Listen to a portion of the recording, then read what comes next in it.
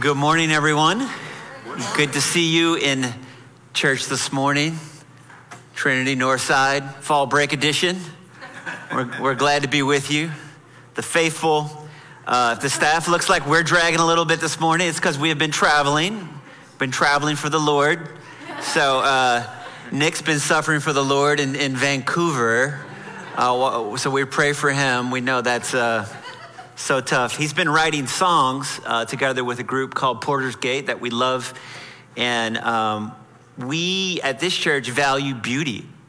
And so it's a gift to us that we have a worship pastor that spends a week writing songs and creating beauty for the church. And it's so valuable to us. And we also value goodness. I spent 2 days in Austin, Texas for a conference.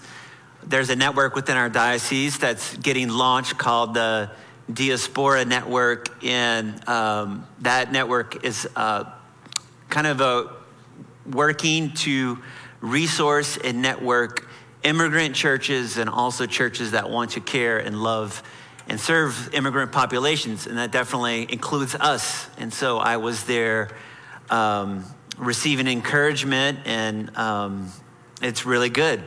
And I got back last night and I'm really tired. But I am super excited to talk to you about what we get to talk about today. If you were here for our sermon last week, you'll remember we started at the beginning of John, which actually goes back to the beginning, right? Goes back to creation. And so we're just going to do that again. We're going to start with the beginning again, but this time it's going to be in Genesis 1. And you guys are probably super familiar with the story in Genesis 1. If you're not, what happens is God creates all the different things he creates on these different days, right? And so there's like the fish in the sea, and there's the land he creates, right? And at the end of each of these days, God just kind of stands back and looks at what he did. You guys ever do this? I feel like this is a dad thing to do. You know, you make something, you build it, and you kind of stand back and you look at it. And God says he sees that it is tov. The Hebrew word is tov. We like languages here, so every now and then, just for fun, it's an easy one to say, right? Tov.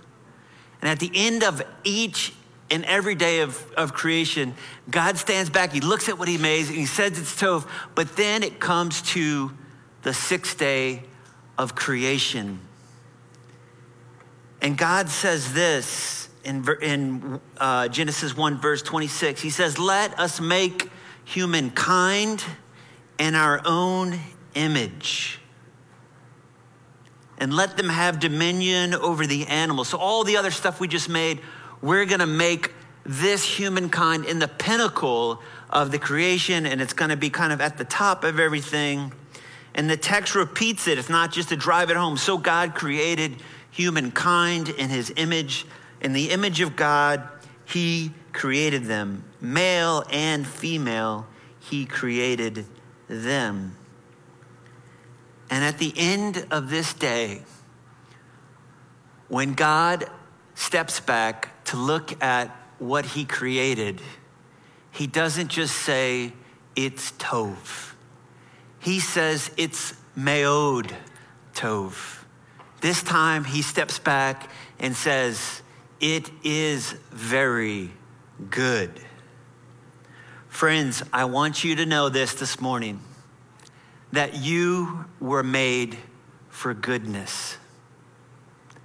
When God created us, he stepped back and said, this is very good. And sometimes we have phrases like, oh, I'm just human, or she's only human, or whatever, right? And we kind of often do this, and humility is good, right? Like we all probably use a lot more of it if we're honest, right? And so humility is good, but sometimes we'll use this word human as if it means something that's incredibly errant or something that's maybe not that great. And I just want to remind you that you humans were made for goodness. I'm not saying we're always good. Obviously, we're capable of doing great evil to each other. I'm just saying that God's intention for humanity was always goodness. And when Jesus comes to train us in goodness and love, he is actually coming to restore something to us that we were always intended for. This morning, we're going to talk about goodness. We're in the middle of a sermon series where we are talking about our mission and our values. And our new mission is this: to become the body of Christ, a demonstration of God's beauty and goodness and truth for the sake of our city. And from that, we can break down our three values: beauty, goodness, and truth. And that's what we're going to be doing this week and the next 2 weeks. And so today we get to talk about goodness. Now, we began the sermon with the beginning, and now I want to begin again with the new beginning, which is, of course, the gospel. I want you guys to know that we are a gospel-centered church. This story about what Jesus did for us shapes everything we do. It shapes how we see the world. It is the why behind everything that we do. And of course, there are so many great summaries of the gospel that we find in the Bible, but I want to share with you one from Titus 3 because it fits so great with the theme of not only goodness, but also incarnation. This is what Paul says in Titus 3.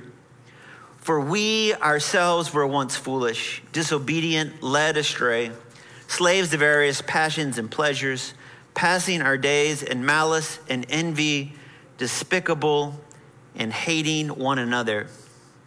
But when the goodness and loving kindness of God, our Savior, appeared, he saved us, not because of any good works of righteousness that we had done, but according to his mercy, through the water of rebirth by the renewal of the Holy Spirit.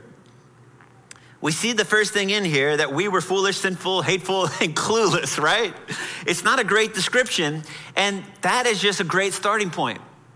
As Christians, we're not trying to tell the world we're the best people ever and we're on the right side of the world and everyone should just look and be like us. No, we're saying like we're the bad ones. Like we were actually absolutely what's wrong in this world.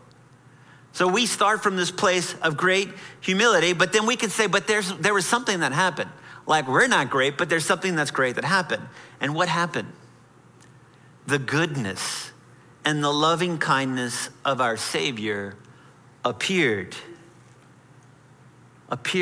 in the flesh, goodness incarnate. And today is all about remembering that in Christ, God's goodness and his loving kindness was revealed, manifested, came close to us, moved into the neighborhood. And what did that appearing of flesh do? It saved us. He saved us, the text says, not by our good works. Remember, we were the worst kinds of people, but according to his mercy through the water of rebirth and the renewal of the Spirit. And so Christ came and he paid the price for our foolish disobedience on the cross. He instituted the sacrament of baptism, the water of rebirth, as the sacramental means by which our sins could be washed away and we could be reborn into God's family. And then he renews us by the Spirit. You see, he became like us so that we could become like him. He renews us by the Spirit so that we could be transformed into his good and kind and loving image. Friends, this is the gospel. We were made for goodness. We lost our goodness in turning away from God, the source of our goodness. But God's goodness appeared and made a way to restore us to what he meant us to be. We're not a moralistic church. We're a gospelistic church. I'm not here to tell you, oh, just go out there and be good. Or can't you do better, right? Just try harder. Can't you do better? No, I'm here to announce like we're hopeless. But thanks be to God, we have a Savior. And after all the not so good stuff we have done and quite possibly continue to do, God in his mercy still loves us, still sees our value, still sees our potential. He remembers why he made us, and he has come to rescue us. And not only that, to put his Spirit in us, to renew us so that we become agents of his creative goodness in the world. The goodness of God appeared so that your goodness might be restored by God's grace.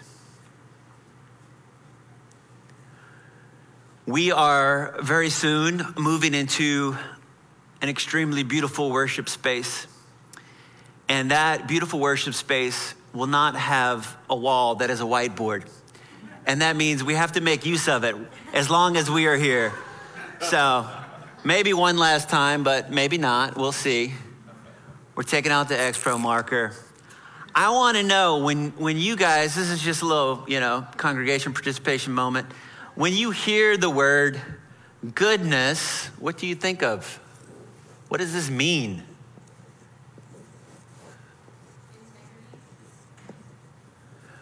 Integrity?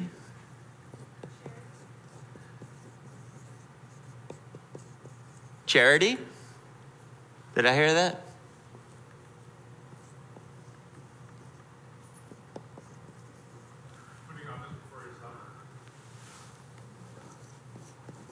Others before yourself.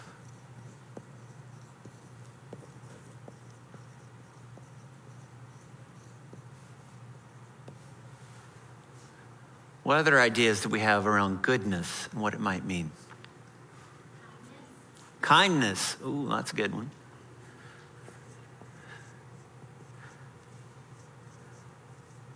Is there any such thing as a mean Christian? Is that a category? Or an oxymoron? Not that I've never been mean before, I'm just asking.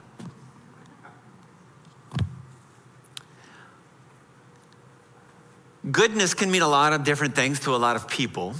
Obviously, we're church folk, we're Bible people, and so we're super concerned about what the stories of the scripture have. And there's some words that we've talked about already, tov, good and goodness. So a lot of times when you see the word goodness in your Bible, at least in the Hebrew scriptures, it's translated in this word that just means good or goodness. And we see that. It just kind of means kind of how you would think about it. And then there's another word that you can pronounce chesed or chesed, depending on how you mispronounce it, which means, we don't really know how to do it, loving kindness gets translated this way, loving kindness, or steadfast love. And this is a word over and over again that's used to describe God and his posture towards us and his dealing towards his people. It's marked by this loving kindness or steadfast love or a constant kindness. It's this persistent kind of face towards us. And so when I think of goodness, a lot of times I would associate not only with tov, but this word hesed is what we're talking about often. And there's other words too, right? There's this word shalom that you can think about.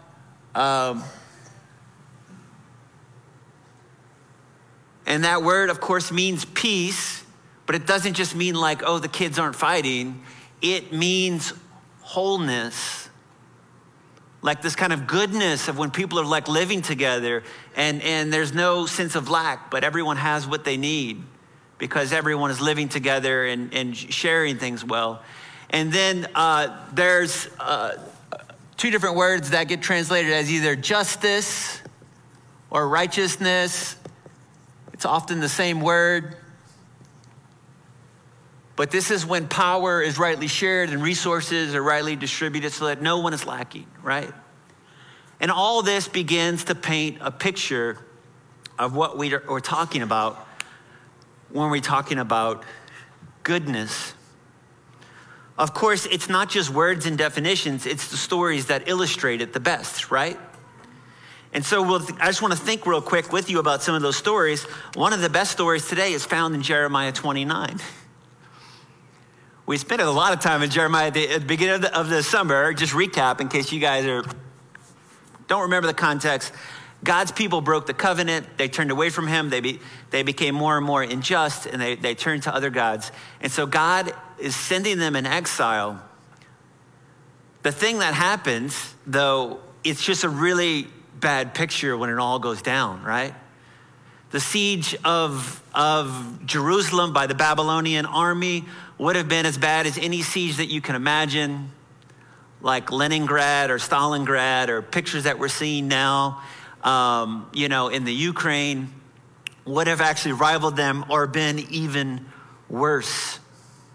And so when you think about the word enemy, I actually can't think of any stronger sense of enemy than a Babylonian to a Jewish person in the 6th century BC.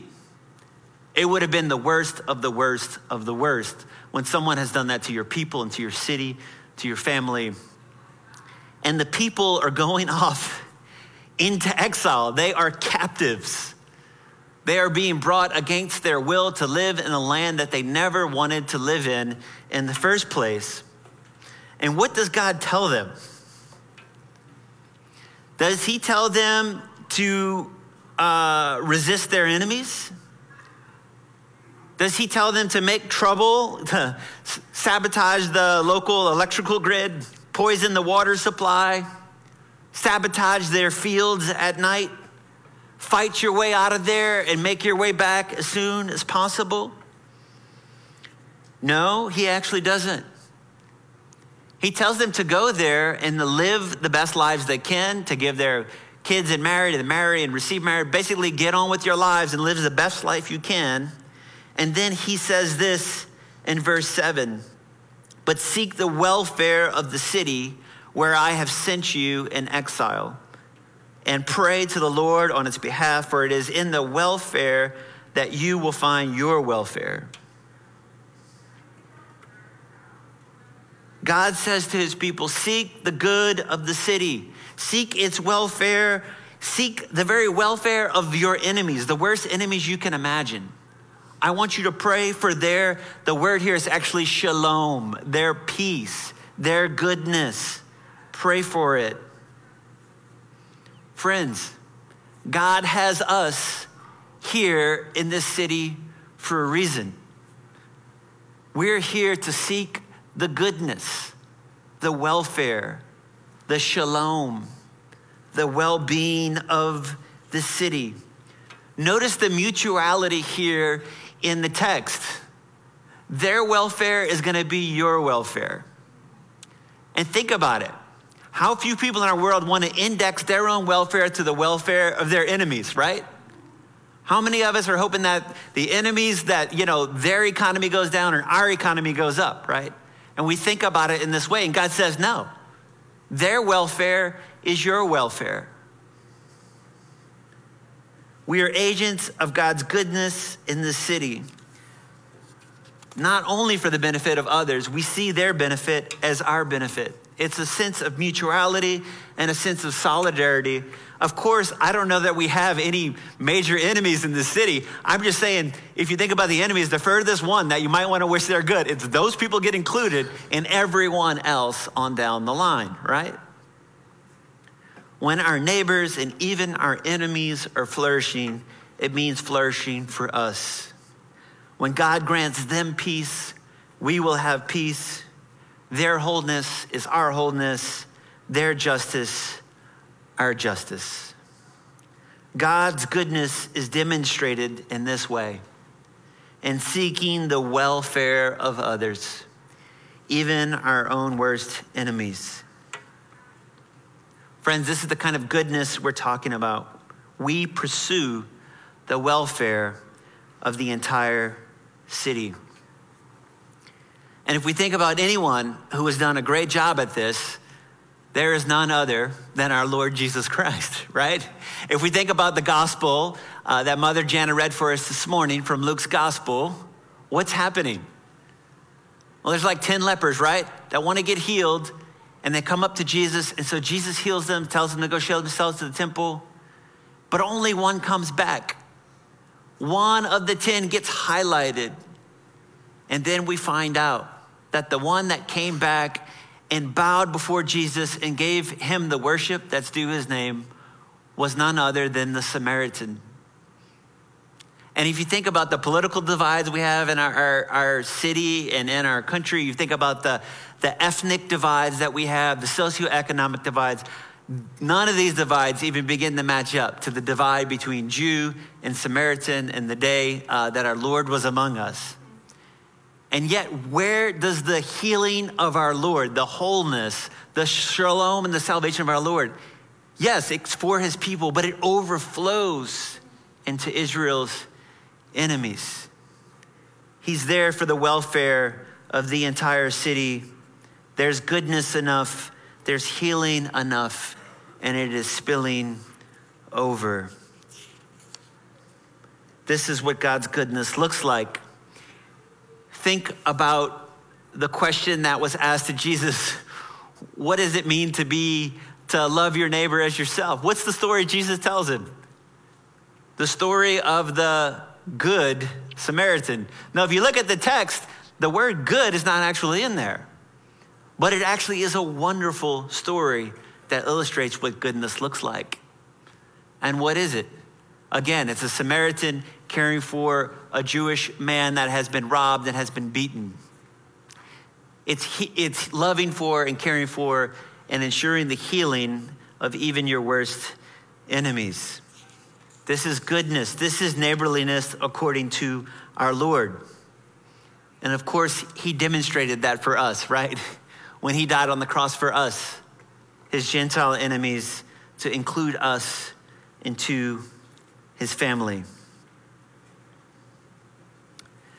We're rolling out a lot of new stuff here in our church, and it's an exciting time.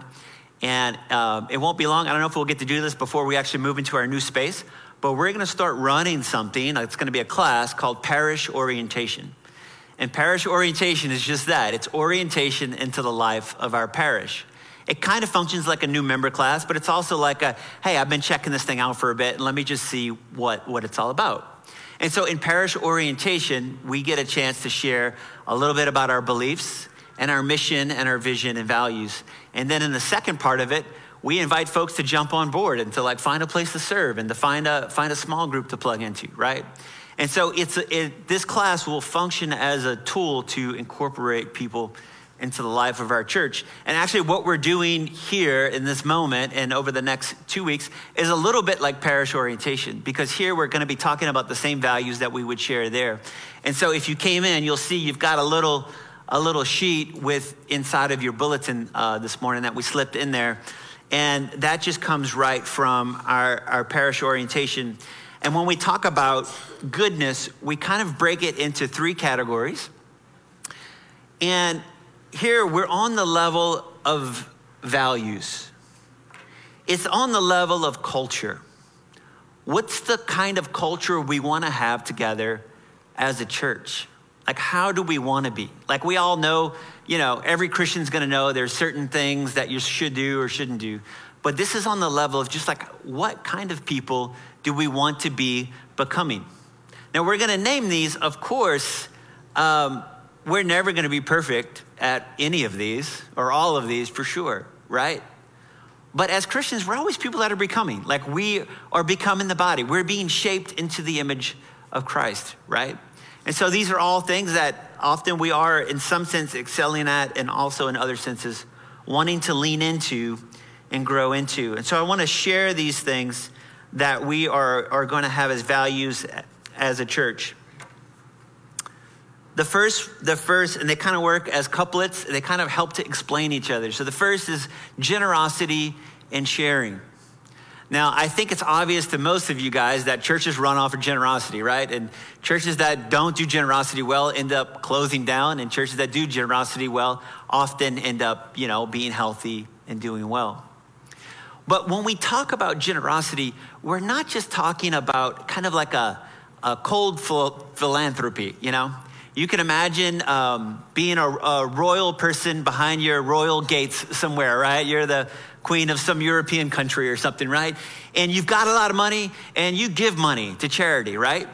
But in a sense, that money just kind of flows out through the gates, but those people don't actually come in the gate, right? And so it's there's this thing that you do. It's generous. It's a certain kind of generosity, but it's generosity without mutuality. And I'll just say that's not the kind of church we're trying to be and trying to become. So we're just at this conference where there are immigrant brothers and sisters that have gathered together, and folks that are working among immigrant populations. And they were talking about the situation there in Austin. And one of the leaders in the group said, yeah, I go to these large, American non-immigrant churches to try to talk with them about networking with these immigrant churches that are here. And they always want to come at it from this thing that they have so much to give to them. Like, oh yeah, we want to give them some money and we want to teach them how we do evangelism, And it's like these immigrant churches are like awesome at evangelism. It's like they're the ones that need to be helping you, right? And so sometimes we can think about resources flowing from, churches that have power or that have money towards ones that don't. But what we're trying to say is what we need is a spirit of not just generosity, but a spirit of sharing. And so we believe that that God has gifted all people with all kinds of gifts. And so no matter where you are, you've got something to bring, right? And so it's a different kind of approach to generosity where we recognize it doesn't matter where you're coming from. Everyone has something to give, and everyone needs to be a receiver as well, right? Generosity and sharing. And then there's service and sacrifice. By the way, everything we do is gospel-centered, it's Christ-centered. And so if you read these descriptions, it's like, Christ was like this. Therefore, we seek to become like him, right? We're trying to be transformed into his image. And of course, Christ lived among us as one who serves. And he said, I came not to be served, but to serve and to give my life as a ransom for many. His service was sacrificial. And I just want to let you know that it's not all about you. And I know some churches like, oh, it's all about you. And we're going to give you 5 ways to have a better marriage and all this stuff. And it's you. And for us, it's first and foremost about Christ. It's about him. And then we had this little saying when I was a kid, joy, Jesus, others, yourself. And there's probably some little song that goes along with it that my mom could sing for you. Jesus, others, and then yourself. We're not here to preach some kind of individualistic gospel where let me just show you how your get out of free card for how do you get out of hell and live happy for eternity, right? Not that there isn't all kinds of joy here, not that there isn't all kinds of happiness in living this way. But what we're saying is the path to joy is actually Jesus, others, and yourself. We have to, in order to follow Jesus, become like him, which means we have to become servants. Also in Austin, I got a chance to catch up with a pastor named Michael Waldrop. He's not an Anglican pastor, but Michael, when he was a seminarian in Los Angeles, he showed up at our church on day one. He had just moved to LA to go to seminary and just found our church as we were planting. And he is just the best example of a humble servant leader that I could ever name. And he was the first one there, pulling all the stuff out of the closet, setting up. And it was just always me and him last, locking up. And he just had such a servant's heart. I don't think he ever would have thought anything of it. Like, it seems like he didn't even notice that he was there serving as one sacrificially among us. He was one that was teaching us the way of Christ through humble service. Part of the reason I have to say this kind of sacrifice is that some of us serve as a means of our own, for our own good and happiness. So you can think about your life seems less fulfilling, so I need to do something like I need to go serve in a soup kitchen and go serve some folks for a while. Well, great, but the problem is after you've done that for a while, you might end up feeling better about yourself. And then once you feel better about yourself, you might not need to go to the soup kitchen anymore, right? So if you're serving just for your own kind of, to make yourself feel good, you haven't really understood what the service is about. So we just have to be reminded that the way of Christ is actually a costly and a sacrificial way. It's not a cheap and a painless kind of thing. And so we're not trying to make church cheap and painless. And so I just want you to know, if you're signed up for this, and I'm so happy you're here, and I hope you consider being a part of this, and we'd love for you to be in this church and kind of stick it out with us. But I'm just trying to spell out what we're going for. It's a culture of joy for sure, but what we're naming as part of that joy is that it just inevitably following Christ involves service and sacrifice. And so we encourage everybody in our church to find a place to serve within the church and also without the walls of this church. And then the third little couplet here is rhythm and rest. The life of Christ was marked by unhurried work and deep Sabbath rest. And because Christ was not in a hurry, we actually cannot follow him if we're in a hurry.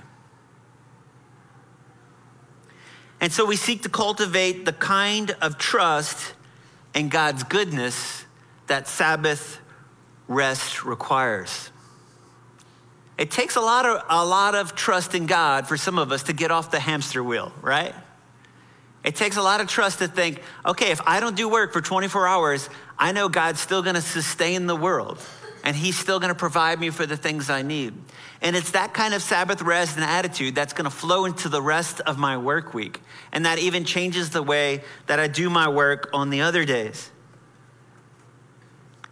A godly approach to work and rest actually fosters justice and peace and wholeness in the world.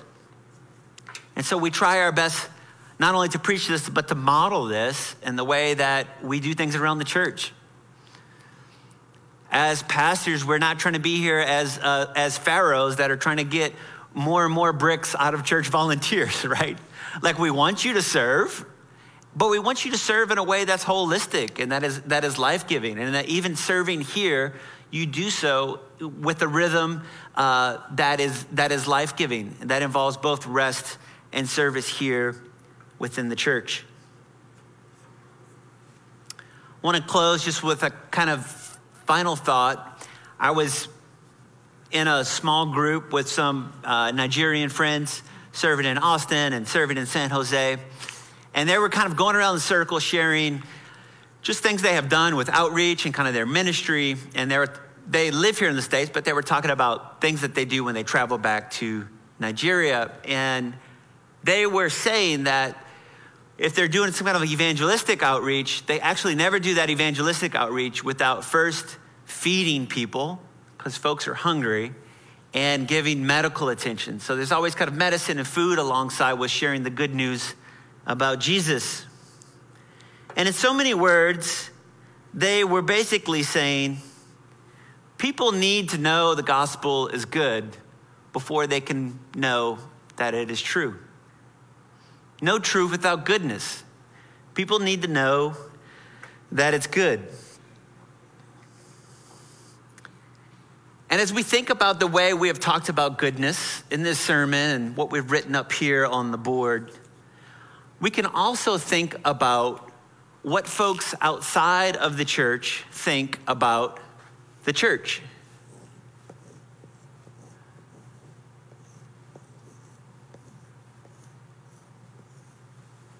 What would it be like if we started to name some of the things that they say about us?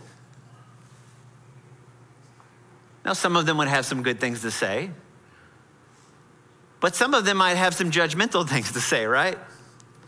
Some of them think that you are hateful, that you're divisive, you're greedy, all you want is money, you're homophobic. There's all kinds of things that they could say. And I think some of it would be unfair judgment from an outside group, maybe folks that don't really know you. And we could also say that Christians actually have always been misunderstood and unfairly judged in every season. So even the best of the church, you go back and look at the early church doing some amazing things, the society thinks they're really bad. But I would guess that some of this could be actually very true about some of us and some of our churches. And so all I would say is whatever we could write up here, and then whatever we could look over here at the goodness, like how we're supposed to be, right? People that actually love our enemies. People that are agents of God's justice in the world, his shalom, for the benefit of others, integrity, right? Charity. Literally, we're generous people. We're not here for their money. We're here to like share what we have. And we're here to welcome you with what you have, right? We think you've got something to offer us no matter where you are. And we could just think about the difference between what we're called to be and often our perception that sometimes might be off, but sometimes it might be right on. And all I will say for us is that my prayer for us as a church is that God's goodness would shine through. Not that we're the best people in the world, but that we would be continually transformed by the power of the Spirit into the image of Christ. That he would use us as agents of his goodness.